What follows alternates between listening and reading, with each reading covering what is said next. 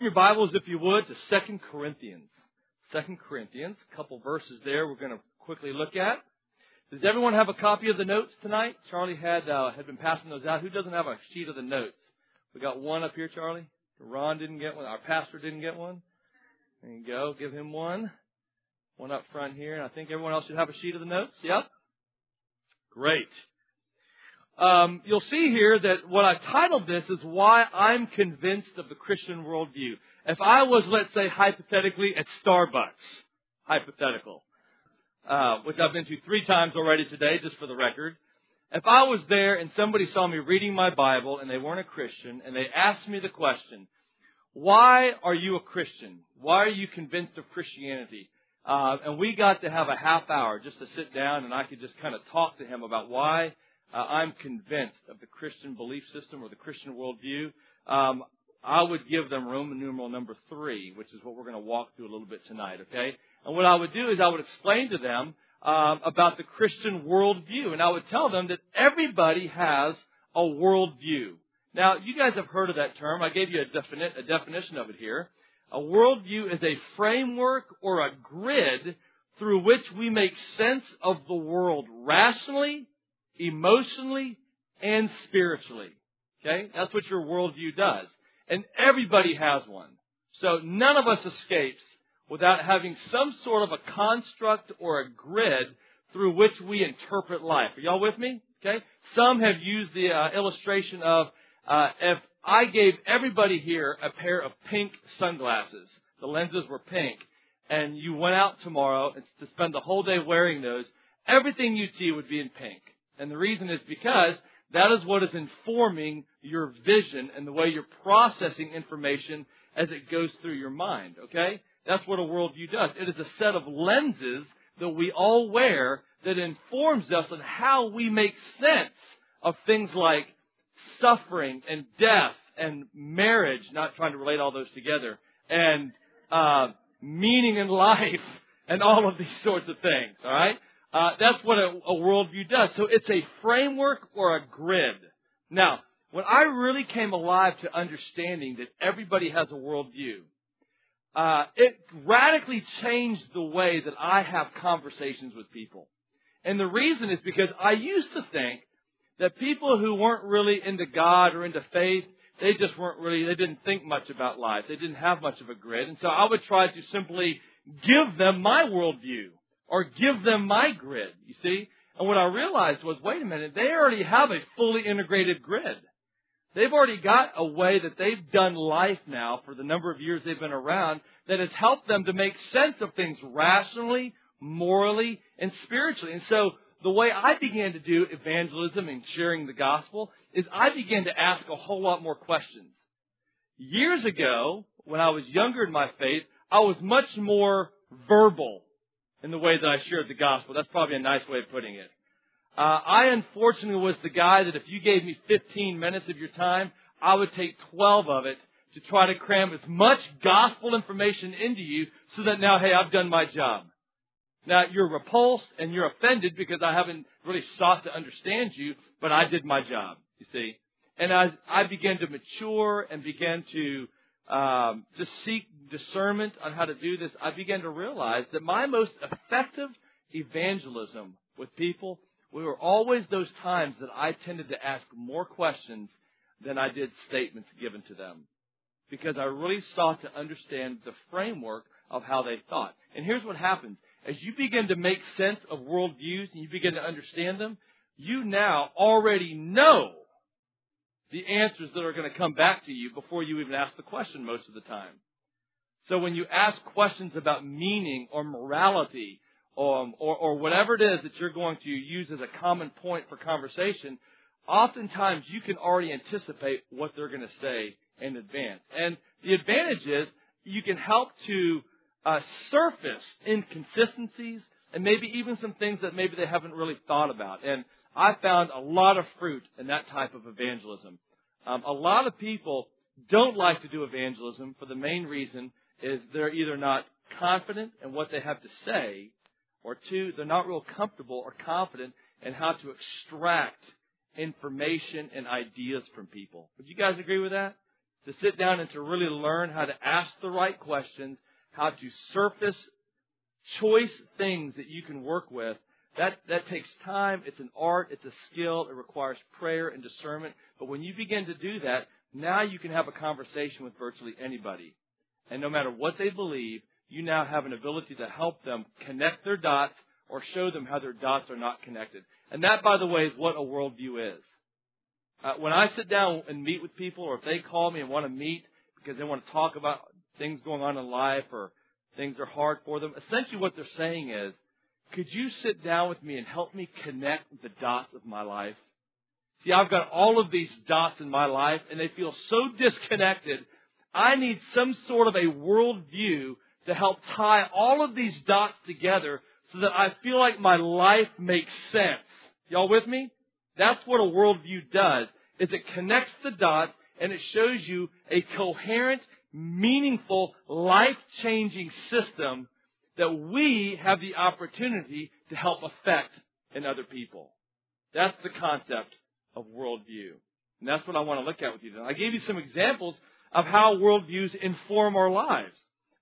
First one I wrote on here, pretty simple. We've all spent a lot of time thinking through this, I'm sure. The events at 9/11. Now, 9/11 occurred for one reason and one reason alone. Excuse me. And that was that there was what's known as an Islamic fundamentalism or an Islamic terrorist worldview that informed them about the morality and the meaning and the effect of what they chose to do, right? That's why they did it. They did not do what was inconsistent with their worldview. Now, moderate Muslims look at this, and many of them were appalled. And they claim to have been ashamed of this kind of activity because they have a different mentality or worldview about what the teachings of Islam or the teachings of Muhammad are.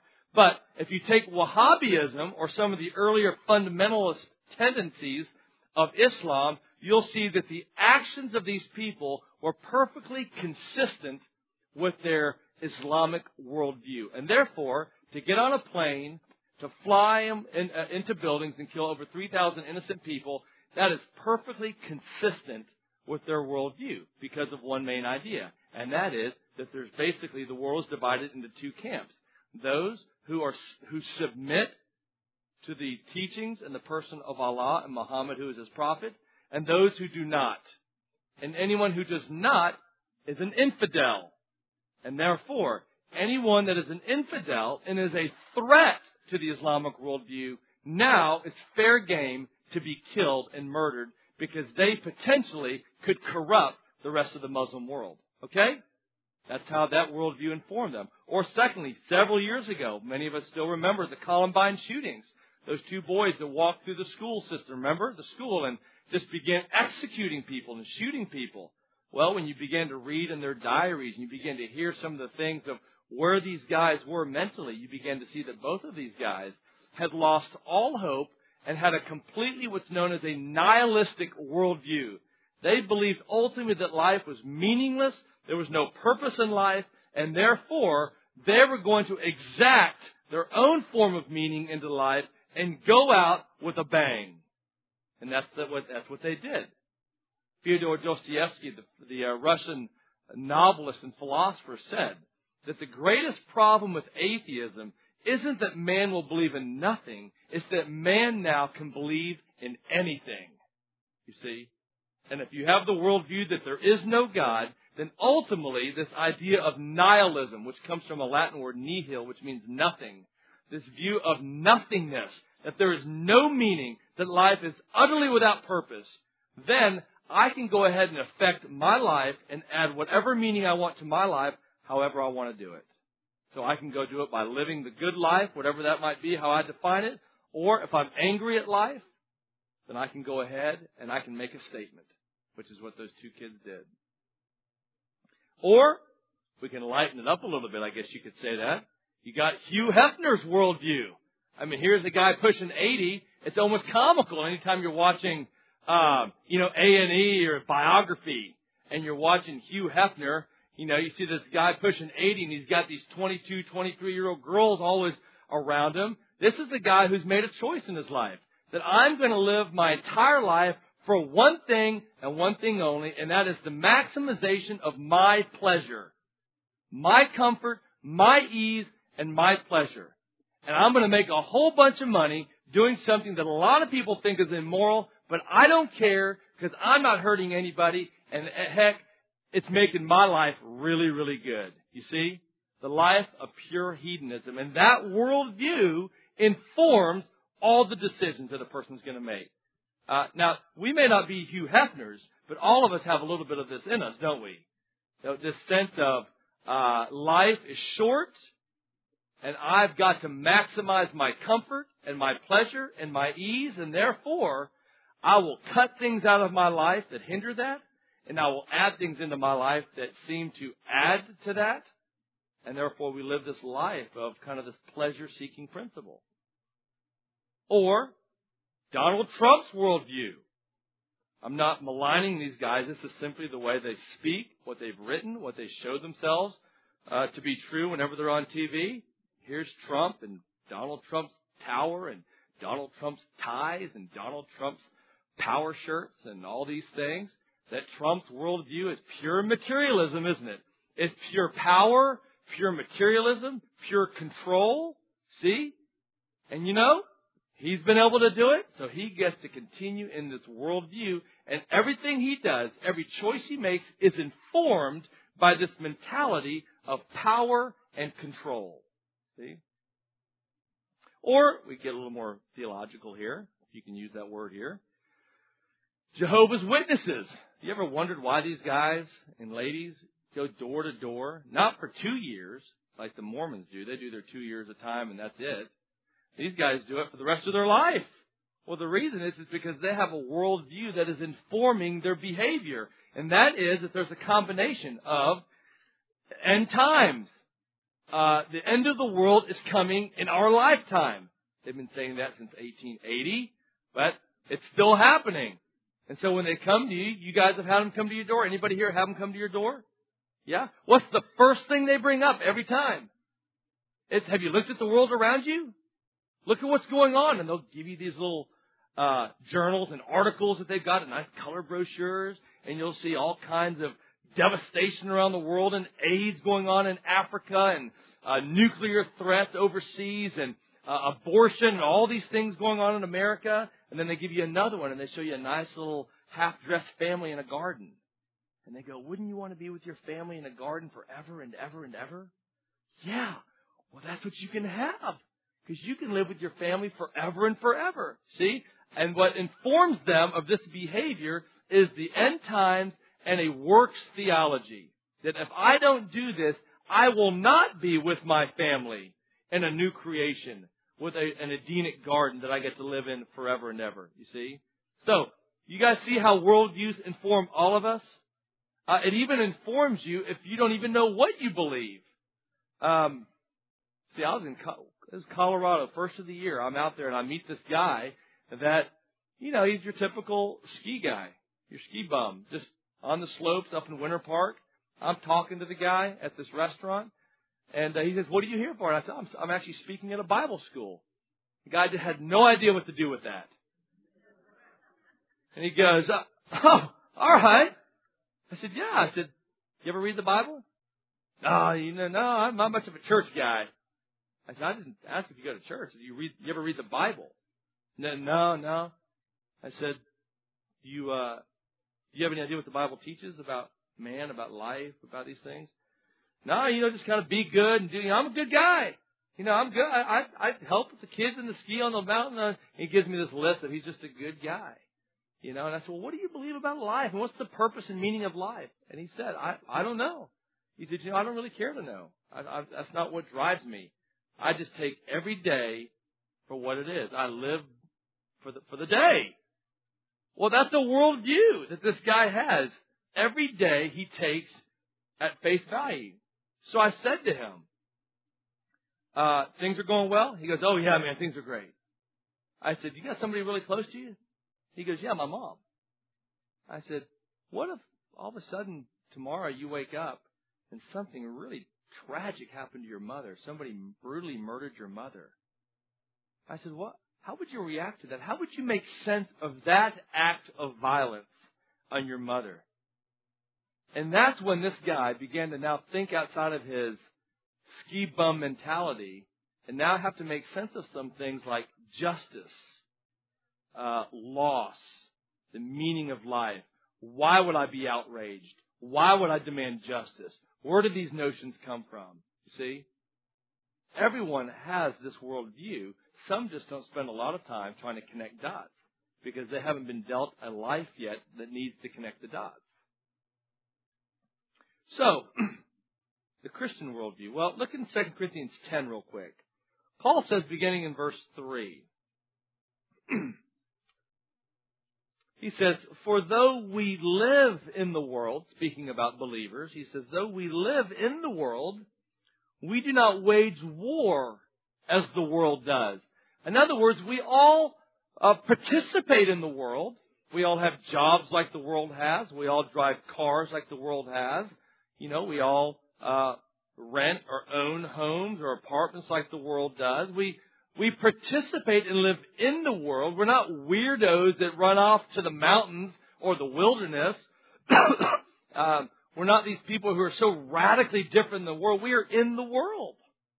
Yet, we don't wage war as the world does. Meaning that the world, in Paul's mentality, is a place that is a place of strife, and it's a place that's fallen and depraved, and therefore the world wages war with each other. They wage war with each other economically. They wage war with each other politically. They wage war in all kinds of material ways. And he says, we live in the world, but we don't wage war as the world does. No. Verse 4, the weapons we fight with are not the weapons of the world. On the contrary, they have divine power to demolish strongholds. Immediately, Paul now gives you his worldview. In other words, he says, hey, our worldview isn't a worldview of materialism and naturalism, that we just live by the economies of scale in the world. We don't just live by whatever we can get out of this world. That our power is a divine power. And it's a power that actually demolishes strongholds. See what Paul's saying? That we recognize as Christians in this world that there are things that put us in bondage and that bind us in this world that we don't understand. And the weapons that we have demolish those things that bind and that put us in bondage. See, our weapons that we use to help people aren't the weapons of, for instance, if we just have a better system of economics, our country would do better. That's the answer. Is that the answer? That if we could get everybody making a whole bunch more money, that's the answer? That's not the answer. We made a whole bunch of money in the 80s. We made even more money in the 90s. And that wasn't the answer to our country. We're wealthier than we've ever been. We don't sit on the sidelines saying, if we could just spend more money in education, if we could just educate people more, there's the answer. No, that's a carnal answer. Is education important? You bet it's important. Is that the answer? Is that how we demolish strongholds? Is by sending people to private schools and go get your college degree and then go get a master's and a doctorate? Is that going to eliminate the strongholds of this world? No. It's not economics. It's not education. It's not even charitable societies. It's using the weapons that are divinely powerful that God has given us. And so then he says in verse 5, we demolish arguments and every, some of your Bibles say pretension or speculation, that sets itself up against the knowledge of God. That was Paul's mission. That we tear down speculations and every lofty thing, every idea that raises itself against the knowledge of God. You know why that is? Because Paul knows that if you don't have the worldview that God has established as the creator of this world, if you abide by any other worldview, it will not lead to peace and it will not give one ultimate hope, and it will not satisfy. That we, as brothers and sisters in Christ, are called to tear down these speculations. Anybody that thinks that, man, when I graduate from college, if I can just get that 6-figure job, man, life will be good. Want to bet? Some of you sitting here know that personally. You hit the 6-figure income, and life is just as hard, if not harder in some ways, after the fact. If I could just marry so-and-so, man, that would be it. Well, you did, and it didn't. Amen? If I could just, whatever, fill in the blank, whatever it is materially or carnally, it doesn't matter. If you say, if I, then this, you're wrong. And Paul says, as Christians, we are called to tear down these speculations. Anything that raises up against the very knowledge of God and what it is that God has revealed to us and how to live life, we've got to tear those things down. And that was serious business for Paul. I mean, when Paul heard somebody go wrong, Paul was in their face because it was an affront to the very glory of God. And we know this experientially, do we not? I mean, how many of us, I'm guilty, all of us in this room are guilty, how many of us have gone down that road thinking that there is life to be found down that road, only to find death down that road? Only to find loss and despair and hopelessness and meaninglessness and suffering and disappointment because the road that we took was the wrong road. And the world is screaming, go down that road. And in fact, they'll spend billions of dollars putting up all kinds of commercials to tell you that's the road to take. And the bottom line is they don't show you the ramifications of those roads after the fact, do they? When you see those guys out in the woods hanging around a campfire and they say, it don't get any better than this. You want to bet? 8 guys around a campfire? There's a lot better than that, I will assure you. But hey, it don't get any, man, somebody actually looks at it and goes, oh God, that looks so great. Let me call my 7 buddies and let's go to Texoma. Pack up the cooler and man, let's do it. And at the end of the weekend, you're like, that stunk. What's next? Oh, well, there's another commercial that tells you you've never driven like this. Buy it. Man, it's the new Altima. Man, you get in this thing, 0 to 60 in 6.2 seconds. You haven't lived till you've driven the new Altima. See, and you buy the Altima, and a year later, you're like, this stinks. That's what I bought. And you see your neighbor who just bought 4,000 square feet, and you're still in your, 1,450 square feet. And you go, man, if I only would have that. I talked to a friend of mine last week. She got her dream house. Her husband, and I'm not opposed to big homes, but this is kind of a humorous story. It was 4,200 square feet, her husband, and their one child. Great piece of land, acre in the back. And I asked them, hey, how's it going out there? They hate it. Because they can't afford to pay anybody to mow the yard for one. He's got to mow that thing. Grass is this high all the time, he said. He hates it. She realizes like 18 more rooms she's got to dust. She hates dust, she said. She knows she ought to just shut the doors and leave those rooms alone, but she can't. And she goes, all I do is dust. I dust and I dust and I dust. I said, how many square feet do you think you actually live in? She said, gosh, probably 2,500. I said, you ever thought about getting a 2,500 square foot home and just dusting that? She goes, I know, we hate it. But man, they were tickled pink when they finally closed on that baby. Man, I got the house of my dreams. Got the little pond in the backyard. Got all that grass and all that.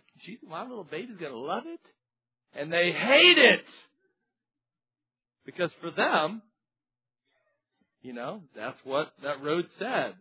Buy me, and this is your dream home. It's in the text.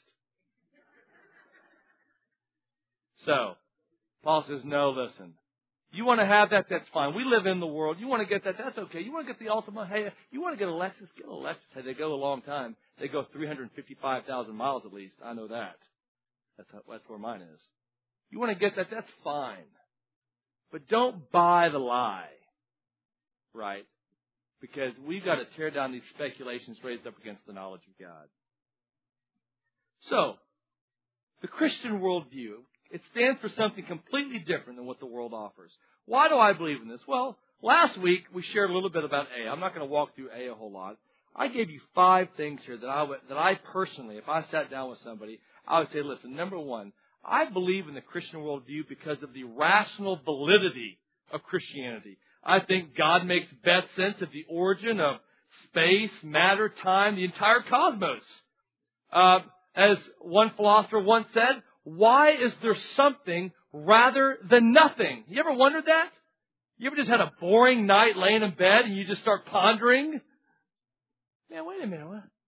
Why does anything exist at all? I mean, if at one time, if you can even use that word, there literally was absolutely nothing in existence, which is where contemporary science takes us to today. If there was a time when there was absolutely nothing, why is there anything at all? It's a great question. Well, you can say, as Dawkins last week, remember in the book, he posited the fact that there's multiple universes, maybe an infinite number of universes that all kind of exist, and that out of one of them, life happened to exist in one universe. Well, you could believe that, except for the fact that you don't have any access to any of those other universes.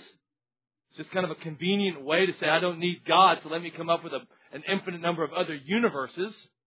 Or you could say that the universe just popped into existence, just out of no source and no power of anything. It just literally popped into existence.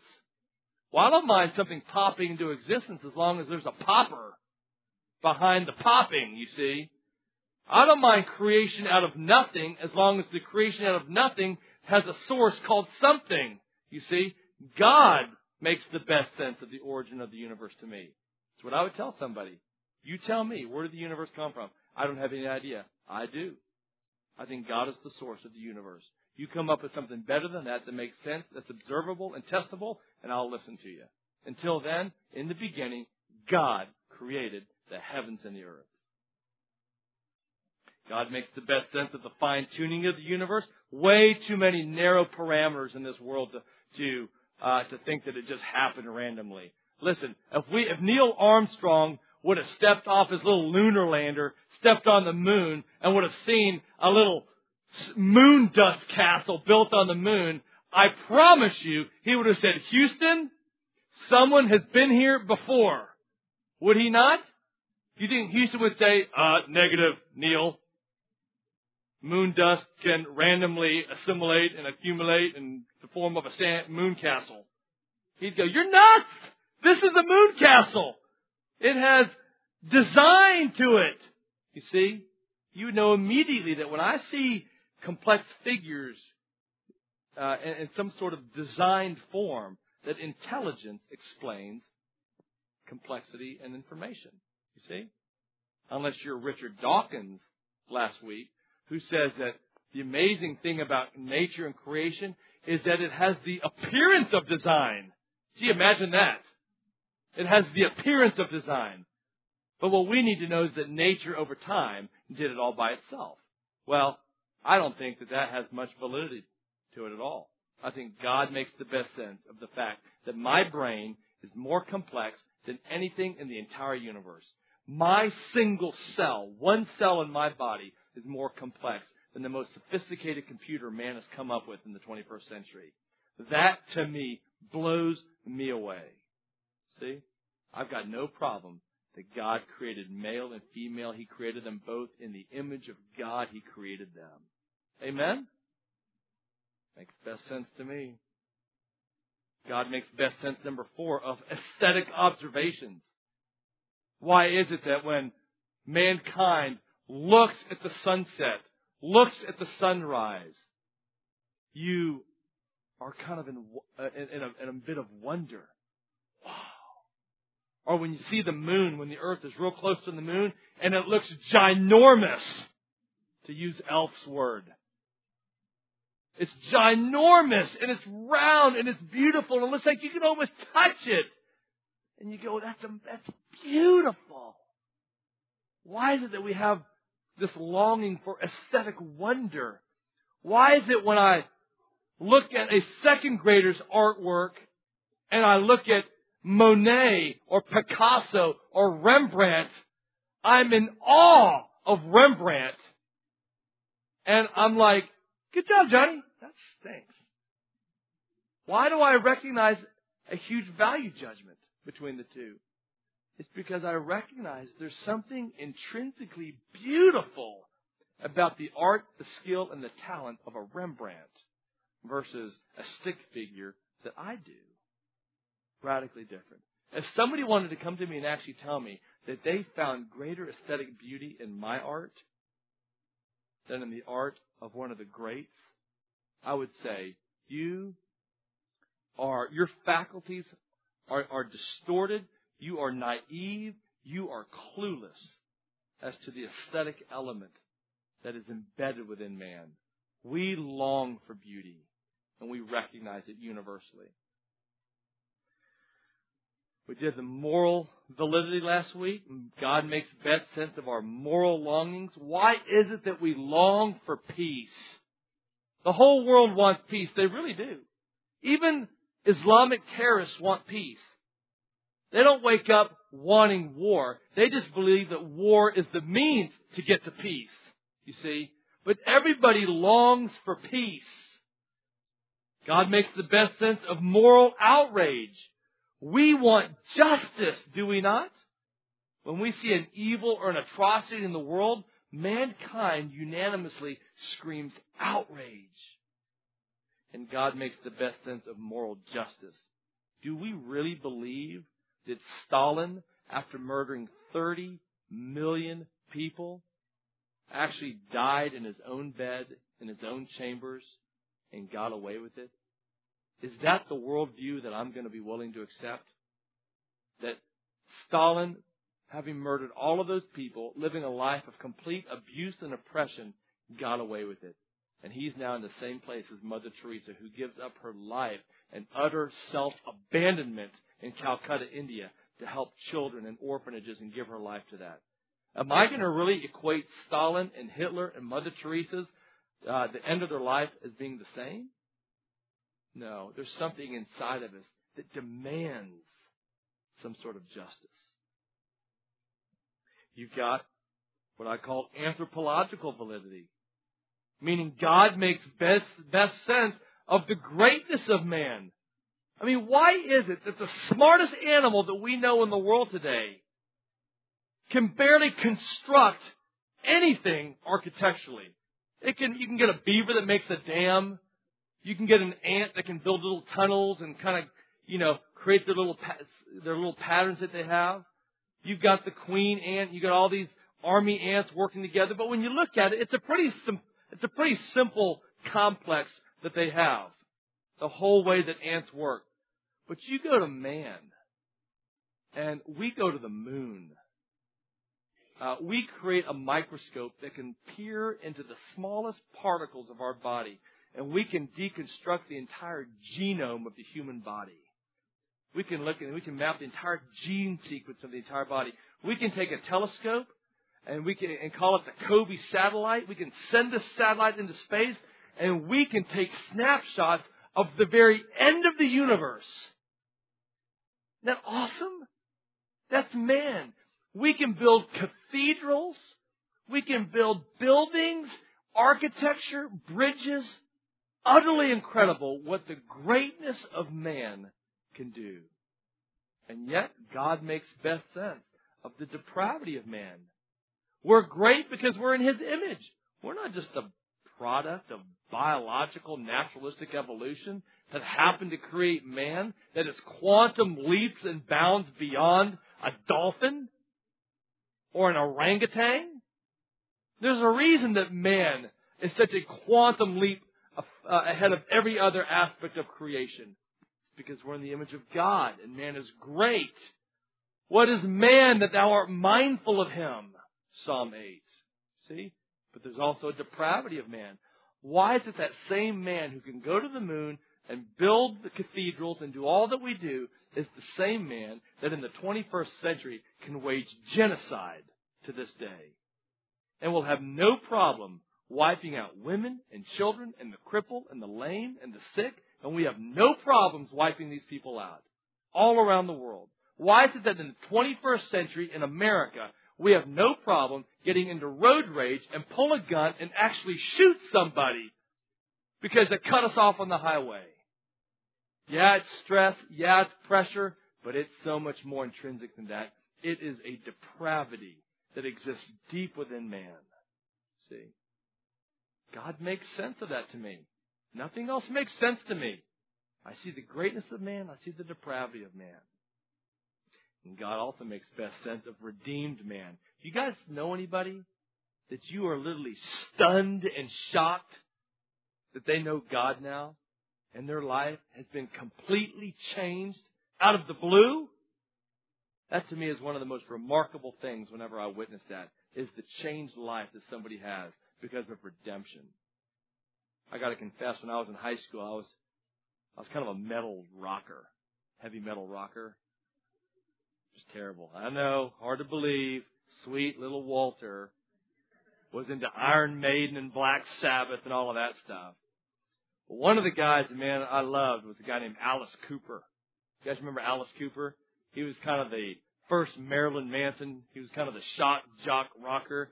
He'd get up there with electric chairs and boa constrictors and have beheadings and guillotines and all this stuff. I mean, he was just one sorry individual. And several years ago, I remember I was listening after I became a Christian. I was in seminary, and I remember hearing on the radio on KLTY, they actually interrupted their music song list, and it was one of those beep beep beep beep beep beep beep. He goes, brothers and sisters, you're not going to believe this, but we just got word that Alice Cooper has just become a Christian. I couldn't believe it. R.C. Sproul and Glenn Campbell apparently led Alice Cooper to Christ on the golf course. And I got to watch Alice Cooper give an interview on TV and talked about his faith, and I was stunned. Well, one of my best friends, he decided to go to an Alice Cooper rock concert the next year in Dallas just to see how legitimate it was. And Alice Cooper, if you ever know anything about his concerts, he always dressed in all black leather, would carry a lot of times a boa constrictor around his neck, come out with and just black and dark, black makeup. And he comes out at like 11 o'clock at night, and the spotlight hits the side of the stage, and out comes Alice Cooper dressed in an all-white tuxedo, a white top hat, and a white cane. And from under the ground, all of a sudden rises this pulpit, comes rising from out of the ground. And he didn't cuss once. And you could just see Cooper is different. Stunning. Or when I heard of, whatever you think about her, whatever you think about where she is today theologically, I just read a good chunk of her biography. Jane Fonda's conversion. Her utter hatred for Christians and Christianity. And now you see her sympathies for Christ and the church. And you see the changed life. These acts of redemption are utterly remarkable. Not only that, almost done here. I'd also say, listen, I believe in the historical validity of Christianity. God makes best sense of the life and teachings of Jesus. Here's a guy who preached for maybe 3 years, between 2 and 3 years. Never wrote a thing. We have no idea if he was formally educated anywhere, and yet the life and teachings of Jesus exist to this day and have literally transformed the fabric of the entire Western world. How is that? He left nothing behind that he wrote himself. And yet this life has changed the world. Who else can you say that about? I don't know. To this day, the works and the deeds of Jesus are still promoted as being the greatest and the highest ideals that mankind has ever known. I think God makes best sense of the life of Jesus. It makes the best sense of the impact of Jesus on the world. Paul Johnson, the great historian, has said that anywhere Christianity has gone, genuine Christianity, not political Christianity, anywhere genuine Christianity has gone, you have seen the abolition of slavery, the liberation of women, the liberation of children, the establishment of orphanages, the establishment of educational institutions, hospitals. Everywhere you go, you see St. Paul's Hospital, St. Jude's Hospital. You don't have a hospital, as one guy says, with a big amoeba at the top of the hospital. The first hospital of naturalistic evolution. It's St. Jude's. It's St. Paul's, you see. Those are the institutions that have been affected by the very life and teachings of Jesus. It has changed the world. Infanticide was reduced drastically all throughout the Eastern world as a direct result of the influence of Christianity in the lives of kings and emperors. The gladiatorial games were ended because Theodosius II, the Roman emperor, became a Christian and believed in the dignity of man and the dignity of life, and ended the hundreds of thousands of people who were killed in the gladiatorial games. See? It's just, we could go on and on. If you want a great book on that, Alvin Schmidt wrote a wonderful book on the impact that Christianity has had in the entire Western world. Alvin Schmidt. God also makes best sense of the claims of Jesus' resurrection. We'll go into that a little bit next time. But Jesus claimed to be divine. If you've seen me, you've seen the Father. If you've seen me, you've seen God. The Father and I are one. Tear down this body, and in 3 days I will raise it again. They're going to take me, they're going to kill me, and then I'm going to rise on the third day. Jesus made those claims multiple times. The body is gone. Where did it go? What theory are you going to come up with to best account for all of the historical facts of the resurrection, of the changed lives of the early followers of Jesus, of the conversion of Paul, of the conversion of the brother of Jesus, James? How are you going to make sense of those things? I think God makes best sense of those things. And finally, I wrote the word teleological validity. All that means is teleology is simply the study of purpose or ends. That there is purpose in this life. And God makes best sense of ultimate purpose. Everybody is in the pursuit of ultimate purpose. And if there is no God, then there is no ultimate purpose. And now purpose becomes self-referential. Right? Now it becomes defined by the way that I choose to define it in order to give my life some sort of finite temporal meaning so that I can make it through this life. One of the reasons I enjoyed the writings of the nihilistic existentialists, these atheistic existentialists, guys like Albert Camus, Jean-Paul Sartre, it's because these guys said, life has no meaning and that matters. They said it matters that life has no meaning. Camus said the ultimate question, the last question everybody has to answer is, when should I commit suicide? That's it. At what point in my life is my life irredeemable to have any more positive effects in it? So his question was, everybody ultimately, that is the last question you have to contemplate.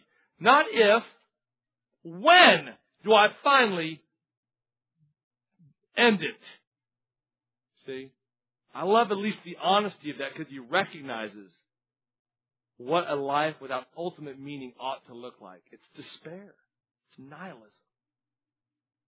And God makes best sense of man's insatiable search for purpose. Every person is searching for purpose. Even those people who give up, allegedly, still find purpose and meaning in the giving up of the pursuit. Every person, it's insatiable. You know, you guys know I teach tennis at the country club down in Dallas. Very wealthy country club. Man, let me tell you, man is an insatiable creature after stuff. And after things, and after people, and after feelings, and after emotions, and it is insatiable. It never ends. And it's like St. Augustine once said, that we remain restless until we rest in Thee. Amen? You have created us for Thee, and our hearts remain restless until they rest in Thee. And that's why. If somebody said, Walter, why are you a Christian? I'd say because, man, purpose-wise, meaning-wise, I find rest in the person of Jesus Christ. It is a work that has been done for me. It is secure. I am at peace with God. I'm at peace with myself. I'm at peace with man. That God makes best sense of the world, the order in it, the design of it. God makes best sense of history. He makes best sense of Christ. That's why I'm convinced of the Christian worldview. So, I hope this is a little bit helpful for you guys. If somebody ever asks you to make sense of why you're a Christian, these would be some good reasons to help kind of get you thinking there a little bit.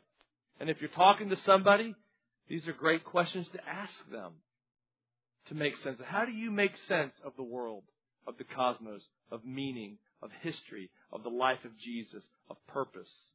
Great questions to ask as we begin trying to get people to engage Christ.